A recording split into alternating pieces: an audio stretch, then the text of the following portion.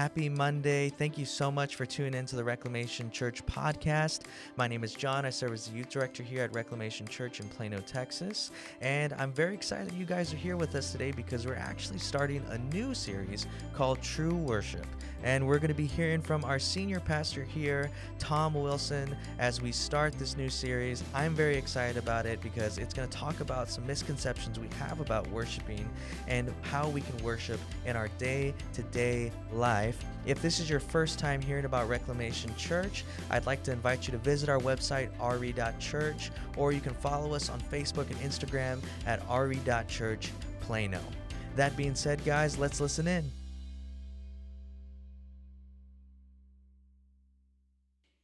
That good, huh? That's awesome. Like the weekend I've had. Hey, listen, I'm going to warn you guys, I'm going in about 2 hours of sleep, so I'm either going to go really short or you're going to be here for a while, so you want to start saying your prayers now. One of the cool things about being able to come up here and preach, one of the benefits for me is I get to take off the mask and then breathe air and then come up here, and you'll appreciate this. This morning I got the wrong mask, and I had my Batman mask.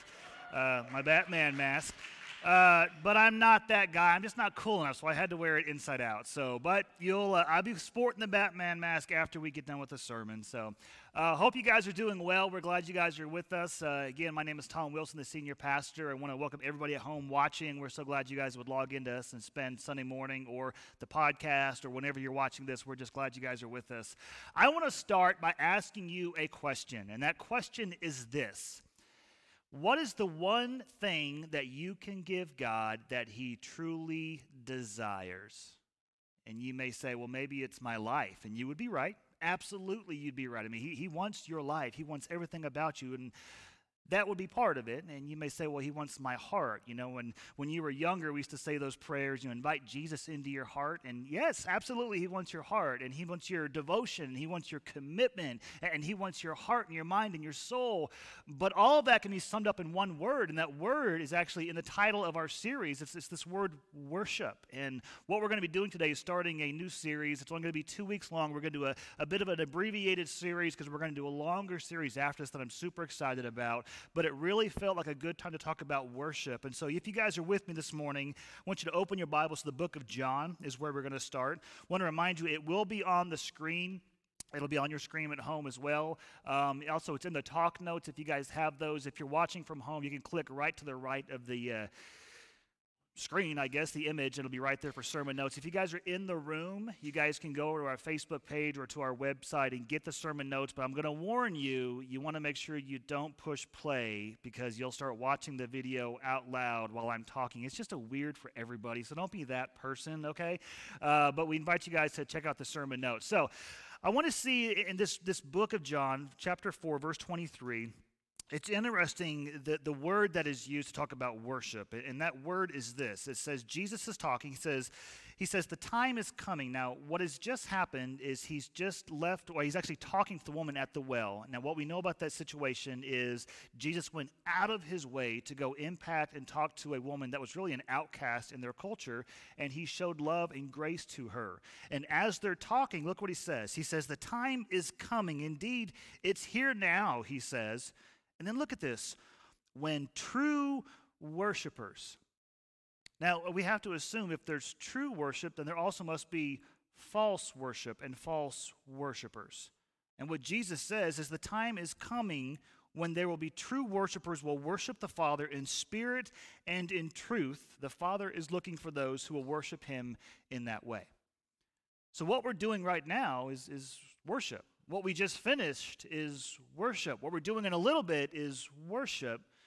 But I think a lot of times we muddy the waters on what we think worship is and what worship isn't. And I will tell you, this has been a very unusual year for any church in America to try to do worship with their congregation, at least corporately, In fact, we've been blessed to be able to kind of move the bulk of our ministry online, and what that has done for us is invited really our entire church body, or those who at least have internet and a screen or a smart device or a laptop or any kind of thing, to be able to join with us. And so right now, as great as this is in this room, there are those who are watching from other continents and other states who are currently also worshiping the Lord with us. And I will tell you, back in March, when we got the word that we had to basically close the doors of the church building and no longer have worship in the building, that created all kinds of unique challenges. And luckily, we had some great volunteers to kind of think through things and work things out. But I will tell you, in less than a week, we had to go from basically regular church to church off-site. And if you guys have logged on or checked back in those March sermons, or if you were with us back then, you know it was weird. I mean, here I am. I'm preaching from my barn, and I had a workbench here, had a laptop and an iPad, and I didn't even have a sound crew. I had my son, who's now off at college, and he had, actually he had his computer there. And then the way we did it is he had in one earbud so he could hear someone on the other side who was controlling a computer in Plano. And then he had this ear open so he could listen to me. And there wasn't any countdowns or fanciness. He was literally going, and then I would just magically start talking to, I called this little Coke can, and I didn't get to participate in the music side of worship at all. I was literally just kind of sitting there doing my own thing, and then I hear this, and you're about to go on, and hey, Katie Rose just made a comment, and hey, they're finished the song number 2, and then, okay, you're on, and I'm like, do you know how hard it is to bring energy to an empty barn when you're there with your teenage son, and the moment you start, he's like, back to Farmville, he's doing his thing. It's like, and all you can do is just hope and pray it's broadcasting out, and yet somehow we're still able to worship. And if you remember back then, it was me from my barn with my son. Our entire tech crew really was in Plano at someone's house. Then we had PJ in his living room with his guitar. And what he would do is he would lead worship, and then he would have 2 vocalists from their homes who, if you can imagine this, they had to opposite of each other. They'd play the song, she'd sing a version, and then bring it all together to make the worship happen. It was nuts. And yet somehow we worshiped, right? It worked. We did it.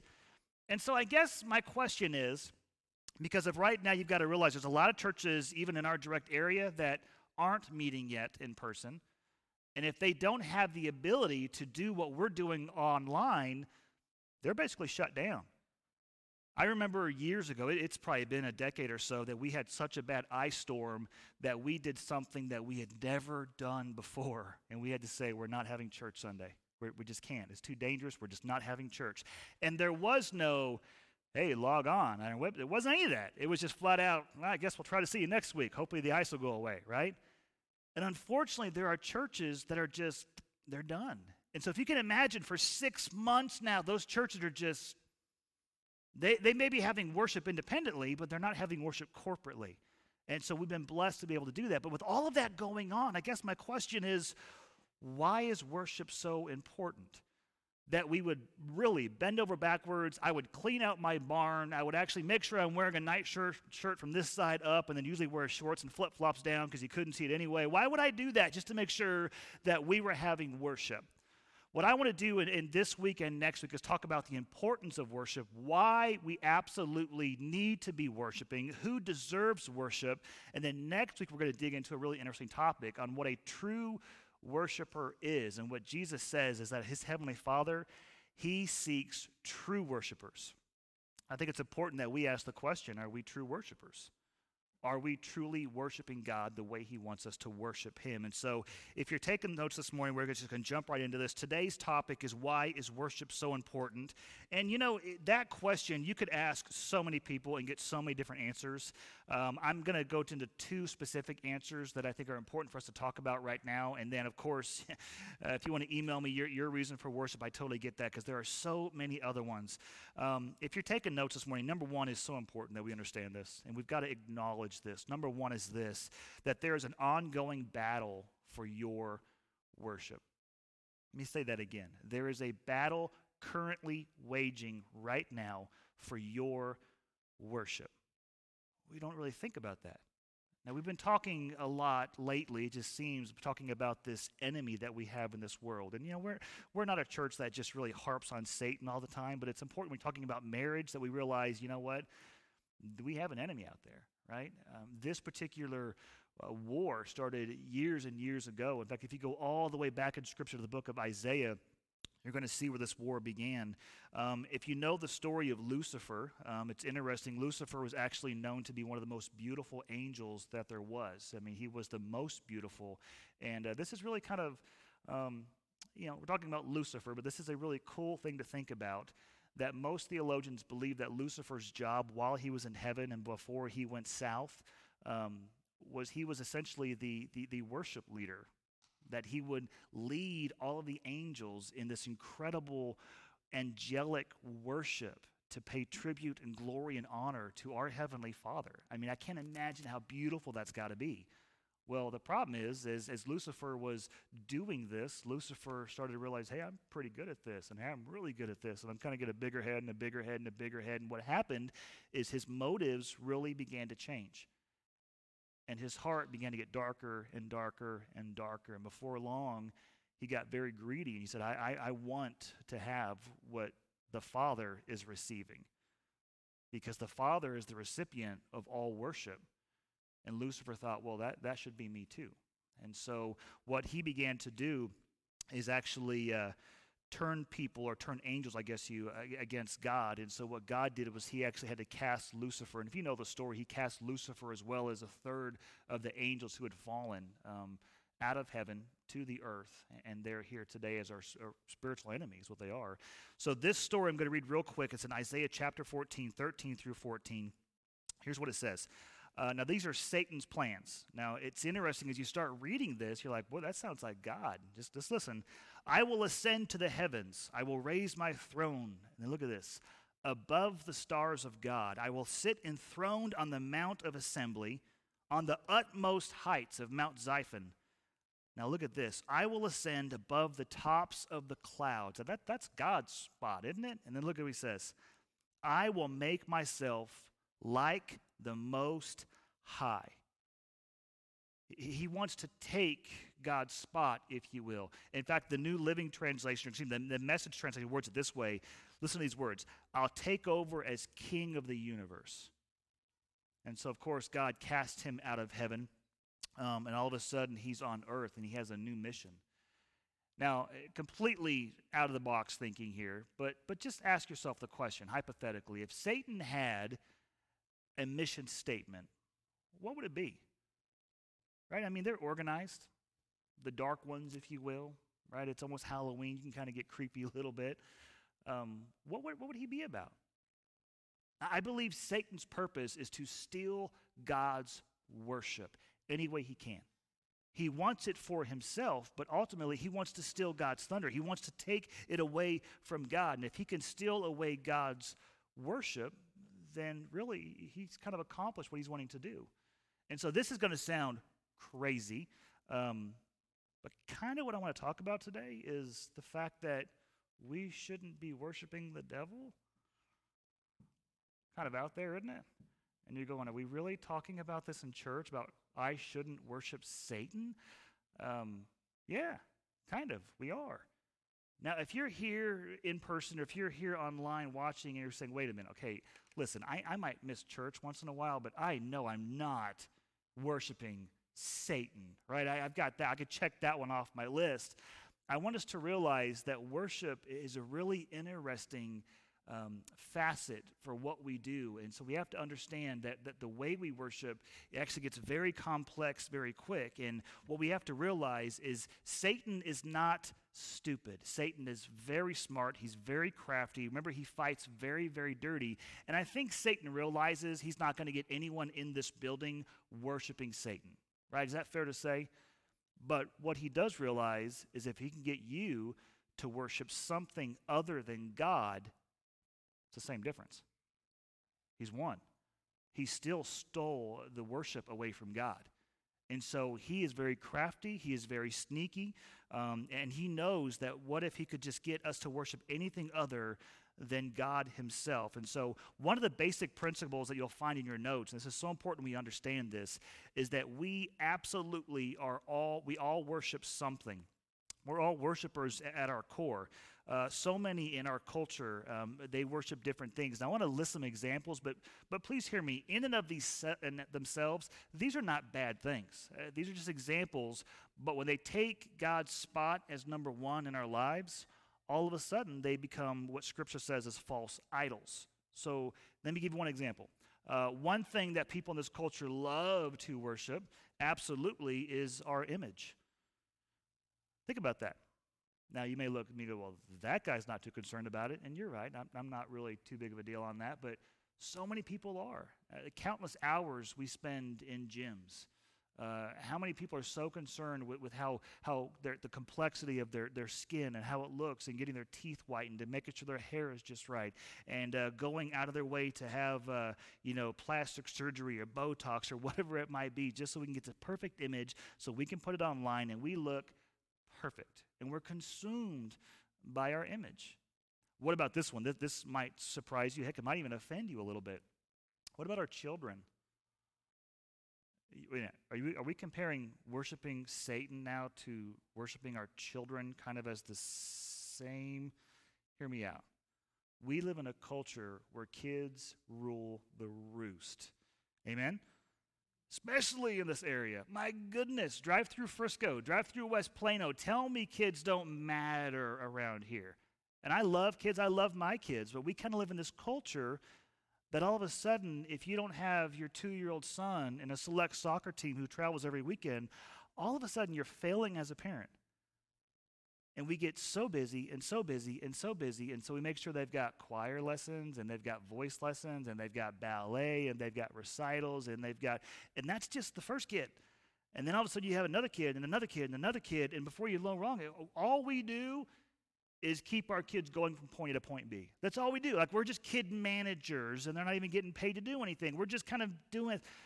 And before long, what should just be you love your kids is all of a sudden you're kind of managing their life, and they're 8 years old. Again, nothing wrong with children, obviously. It's a gift from God. But when our focus on our kids come before our focus on God, doesn't matter how good something is, it is taking God's spot. What about this one? I'm assuming everyone in this room probably has one of these little creatures, this awesome little smart device. Now, I'm not saying the phone itself is evil, but is it safe to say that we are tethered to these things? Don't do this now, but when you get home, later on, why don't you check how much usage you use in a week? If you don't know this, your phone will tell you this. It'll actually tell you flat out, hey, you've been on this phone for, 17 hours this week. And I'm afraid to check what mine is, but it's not that much. But I'd love to see what my kids are, what my teenagers are. And all of a sudden, we realize that we can't do anything without this. And we're strapped to this thing. I know people who have flat out not go on a spiritual retreat because they can't leave this alone for 3 days. That's their excuse. Well, what is that? It's an addiction. Something now has taken the place of our time with God. What about this? If we're honest, there are those who say, well, hey, I can't be really consistent with the church attendance and being there and focusing and spending time with the Lord because I got so much going on, and I'm not here to beat you down, but this might surprise you. It surprises me, and it blows my mind that we've come to this point. But right now, in our culture, it is understood that if you attend church once a month, you are an active member of that church. Think about that for a minute. That you can go 12 times a year. Now, again, I'm not trying to hurt anyone's feelings or step on your toes, but all of a sudden, we ask the question, well, what's filling up our time? And yet it's safe to say that maybe you haven't missed a single episode of, The Masked Singer or whatever that show is, which, by the way, is one of the dumbest yet most fascinating shows I've ever seen, right? It's just, you're like, this is so stupid, and I can't stop watching the show. It's like, we have to understand that absolutely we all worship something. And so I want to give us an easy working definition for worship for the sake of this message. Again, there's a lot of definitions. For the sake of this message, simple definition, worship is giving worth or value to something above all else. In other words, if you have a number one spot in your life, whatever that is the ultimate, that's what you're worshiping, right? And so let's say you have your spouse up there and then God somewhere down here. Well, now you're worshiping a false idol. Are you calling my spouse a false idol? If you put them above God, yeah, Scripture calls them that, right? We have to understand that whatever's up here may not even be bad, but if Satan can convince us, hey, you don't got to worship, the devil, but if you just don't worship God, it's good enough for him. He's crafty and he's sneaky. And so as we're talking about worship, it's important that we understand that in the context, right, of that definition, we have to understand that we're all worshiping something all the time. Okay, so in Exodus chapter 20, verse 1, kind of interesting what's going on here. Speaking of a war for our worship. And again, none of those things are bad in and of themselves, but in Exodus 20, verse 1, we see God beginning to give us the 10 Commandments. And before he gives us, the do not murder, and before he gives us the do not commit adultery, and before he gives us the do not covet, all before those do nots, he gives us the most important. And you guys know this is his basic Bible trivia. Yeah, I could get that one right. Look at what he says. Exodus 20, verse 1, he says, and God spoke all these words. He says, I am the Lord your God who brought you out of Egypt, out of the land of slavery. So what have you done lately for me, God? Well, he saved you from slavery. And you're like, well, this doesn't relate to me. Absolutely it does. If you are a Christ follower and you've given your life to Christ, what has he saved you from? Being enslaved by sin. Absolutely, this is absolutely our story. He says right there, you shall have no other gods before me. Notice the lowercase g. We learned this a few weeks ago, that anytime you're reading Scripture and it has a lowercase g, that's a fake God. That's not the one true God. He's always a capital G. Okay, so this is a fake God. And then look what it says in verse 4. You shall not make for yourself an image in the form of anything. Anything. And then he just lists it out very clearly. Look what he says. In heaven above, or on earth beneath, or even in the waters. So if you think, well, can I dive down deep? No, nowhere, right? You cannot nowhere have anything. He says, you shall not bow down to them or worship them. And then this is such an interesting word. Look what he says.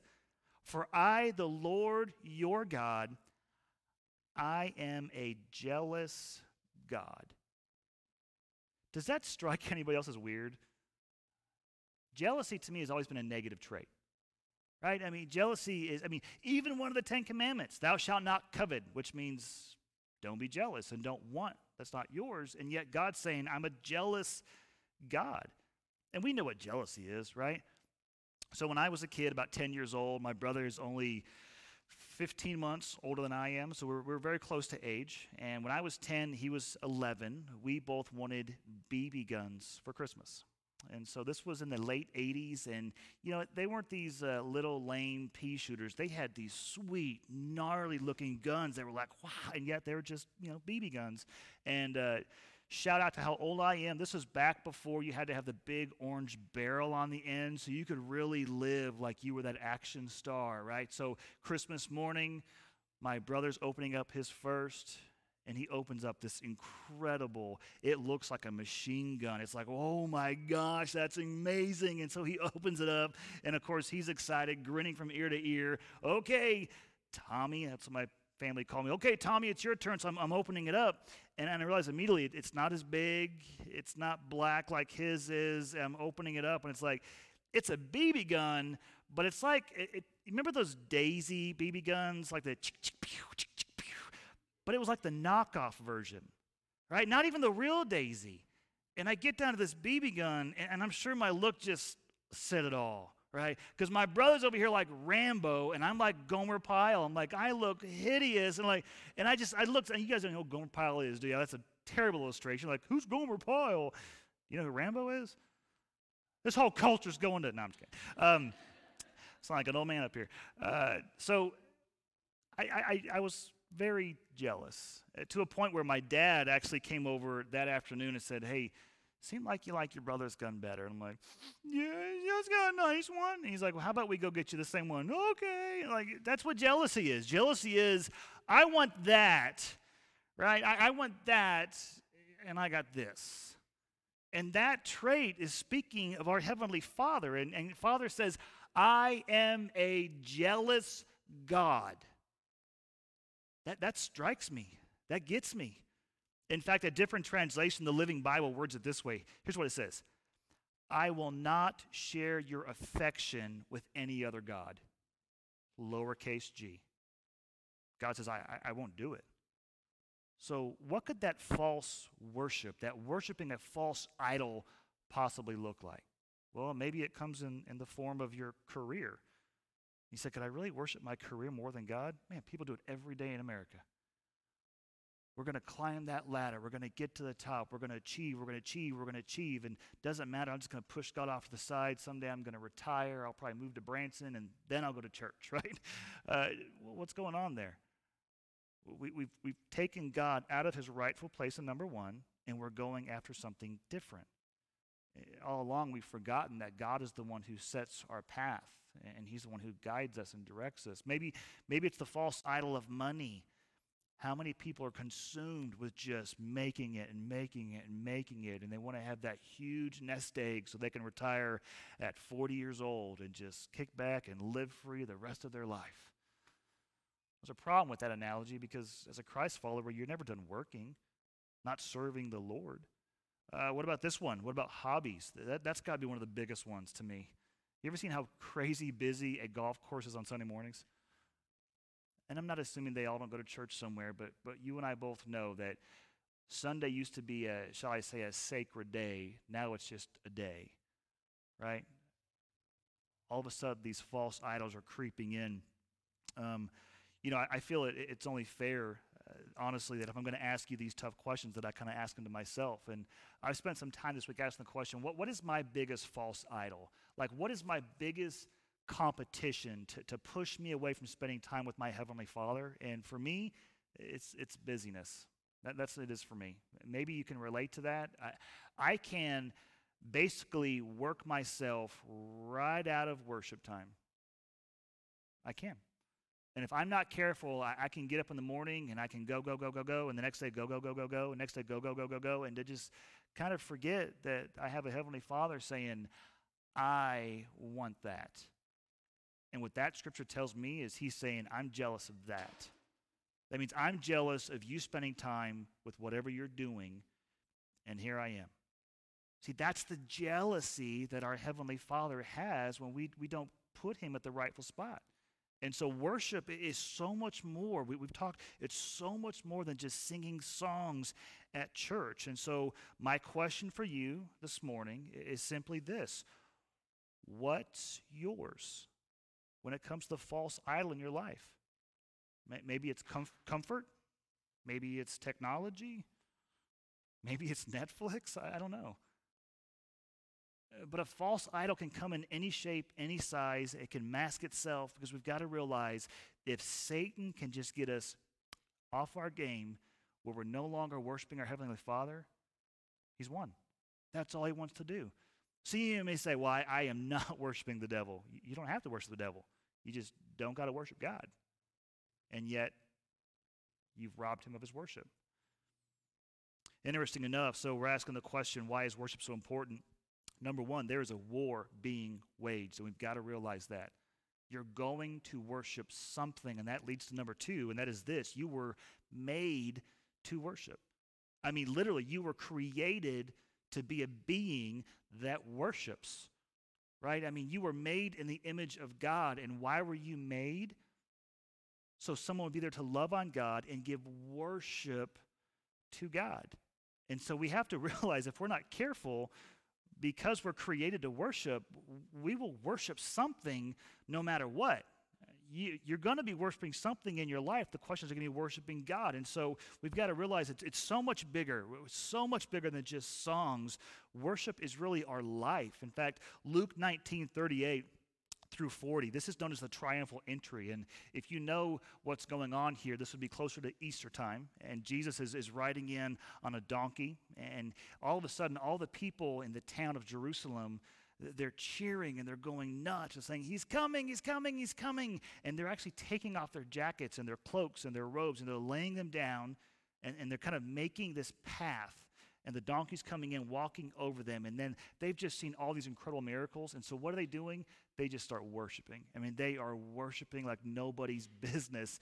And yet the religious people, dare I say, some of the church folk, if you will, they are annoyed beyond belief. So look at this story with me. This is in Luke 19, starting in 38. Here's what they're singing out. Blessed is the King who comes in the name of the Lord.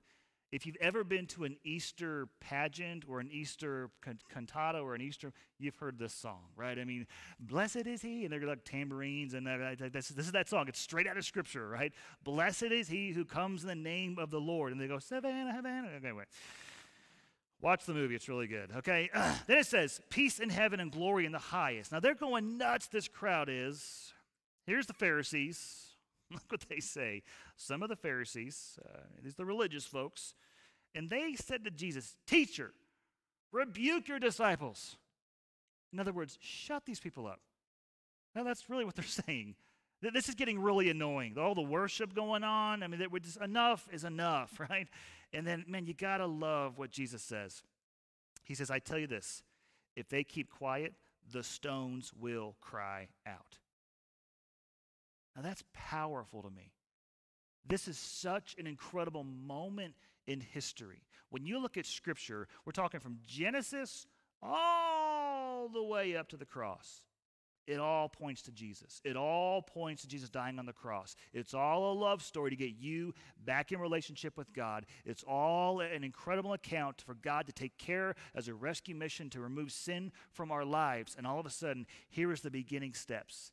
And these cloaks are going down, and here comes the king on his rightful place on the back of a donkey, not as a warrior, but as a king, and he's coming in, and all of history and all of the world's going, this is it! And they're screaming, and the Pharisees are going, would you just shut those people up? And Jesus goes, you don't get it. If they're quiet, the rocks are going to go out going nuts, screaming, because this is a worshipful moment, and he is worthy of our praise. In fact, another translation, here's what it says. Such an amazing time. If they kept quiet, the stones along the road would just burst into cheers. See, God's going to get his worship one way or another.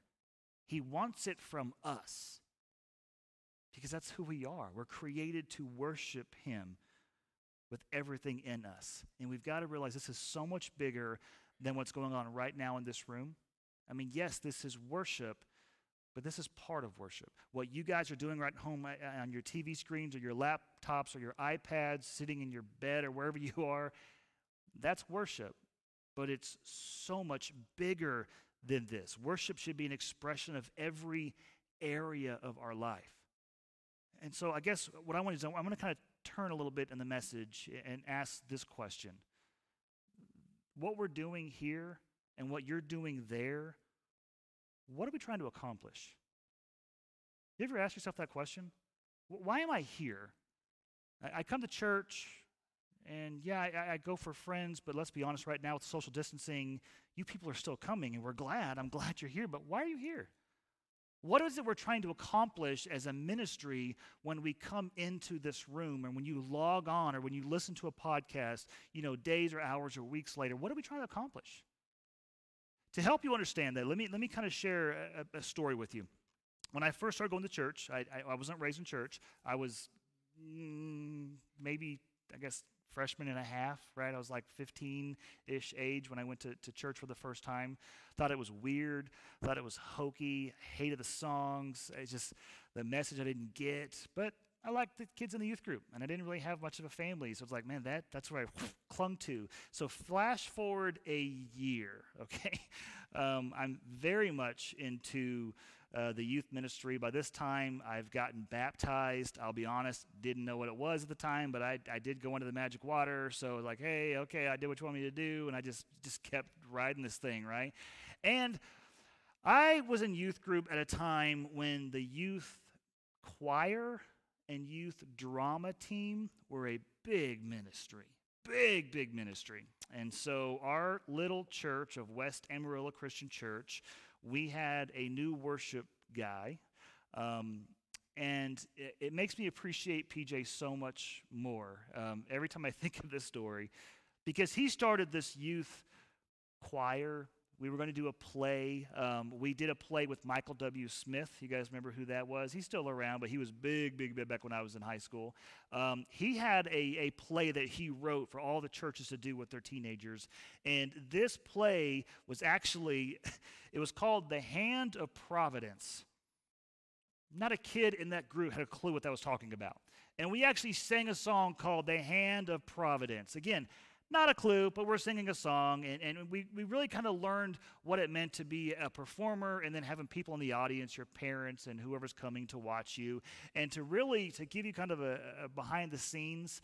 This is how bad it was. I got my first and only solo because I was there. There was no tryouts. It was just, you get a solo, Tom. Like, okay, I get a solo, right? And then when it came time for costumes, because again, this was just such a cheesy time,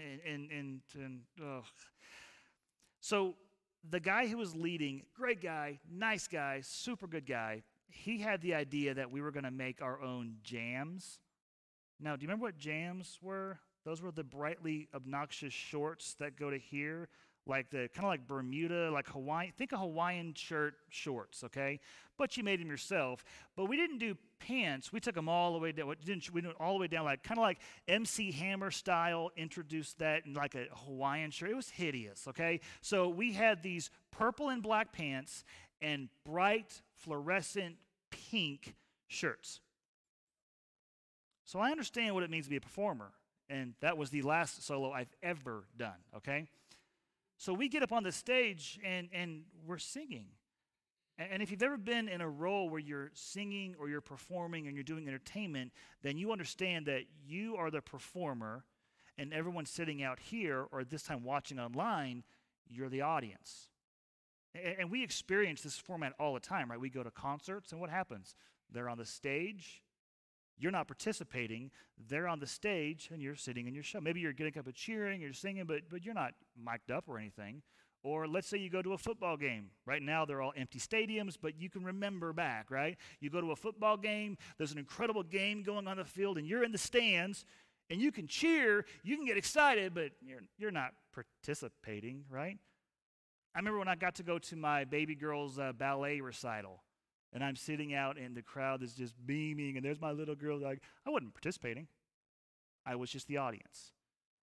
This is how we're used to this in our culture. Here's the thing about worship that we have to understand. If we're going to really get worship, we need to blow up that paradigm. We need to just get rid of it completely because it's completely wrong when it comes to worship. Think about this. We come into church. You guys are all sitting in rows facing the stage. We just had music up here. They were performing, and you're out there as the audience. That's not worship. Please hear me, okay? You might want to write this down because this is so absolutely key when it comes to this. We are the worshipers, and we worship an audience of one. Now, technically, you could say worship an audience of three if you wanted to say the Holy Spirit and Jesus, but you know what I'm saying. We come in here to give worship. We don't come in here to get anything. Now, you're going to receive, right? You're going to receive from the lesson. You're going to receive from the worship. You're going to receive from the body of Christ just because it's the Holy Spirit working. But we come. Why are we what are we trying to accomplish here on a Sunday morning? We are here to give our worship to our Heavenly Father. He is the audience, and we're not, I hate to use the word performer, we're the worshipers, right? We're here to worship Him because He is worthy. That's the way it is supposed to be. Now, if you get that in your mind and you really understand that, then you can really think about how absurd it is to say things like, I don't really like the music at that church. It's not about you. It's not for you. Or we say, man, I wish they had more hymns and less contemporary, or more contemporary and less hymns. And it's like, wait. You're not the audience. You're in the cast. You're here to worship and give worship to our Heavenly Father. You're not here to nitpick and say, oh, but no. We're not the judge of that. Our Heavenly Father is. And He desires true worshipers. One more thing, worship is our response to who God is and what he's done for us.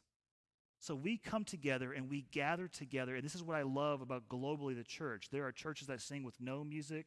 There are churches who sing only a cappella. There are some who have, big organ. There are some that are flat out rock concerts, and people say, "Well, that's horrible." It doesn't matter. This is not your worship. This is his worship. And as long as it's genuine and it's real and it's true, and you're reflecting on who God is and what he's done for you. I want to begin to end with this verse, Romans chapter 12, verse 1. It's the Apostle Paul speaking. He says, "Therefore, I urge you, brothers and sisters, in view of God's mercy." So let's pause for a minute. In view of God's mercy. In other words, because of what he's done for you, because of who God is and how he's worked in your life. Just that right there. Because of who he is and who he's worked in your life, in view of God's mercy. The song we sang before we came up here, there's one line I want to share with you guys. Here's what it says. "There's not a place that your mercy and grace won't find me again." So when you sing that, we are singing that to our Heavenly Father as the worshiper, giving him our worship, because no one else is worthy of that worship.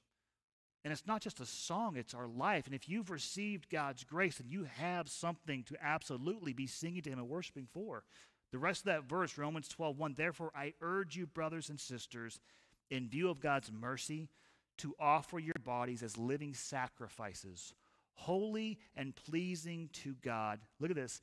"This is your true and proper worship." Why do we worship? Well, there's a battle raging right now for our worship. And the only one worthy of it is our Heavenly Father. And we are created absolutely to worship. So what we're going to do now is we're going to give you a moment to reflect. In fact, I'm going to invite the worship team to come back up. What we're going to be doing is we're going to take communion in just a moment. And what communion really is, if you step back, I mentioned the triumphal entry. Jesus comes into Jerusalem. What he was doing, if you really step back and look at this, what he was doing was he was coming in as a king to give his life. In view of God's mercy, right? In view of what he's done for us, he sacrificed himself on the cross. And what he does in that upper room with his Christ followers, with his disciples, with those that are like us. And these are people, they don't have it all together. They're just trying to figure out who Jesus is and take care of their families and love one another. And they mess up all the time. And Jesus says, listen, I want you to think about this and remember this every time you come together. We call it communion. It's called Holy Communion. We're coming together to remember in view of God's mercy.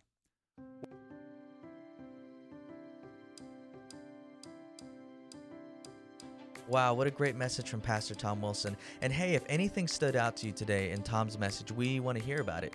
Email our podcast at podcast@re.church, and Katie Rose and I will talk about it on our discussions episode this Thursday.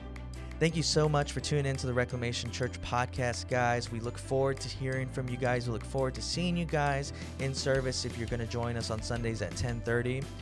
Join us on this Thursday, for our discussions episode where we talk about our new series, True Worship. That being said, guys, you guys have a great rest of your week. We'll see you on Thursday.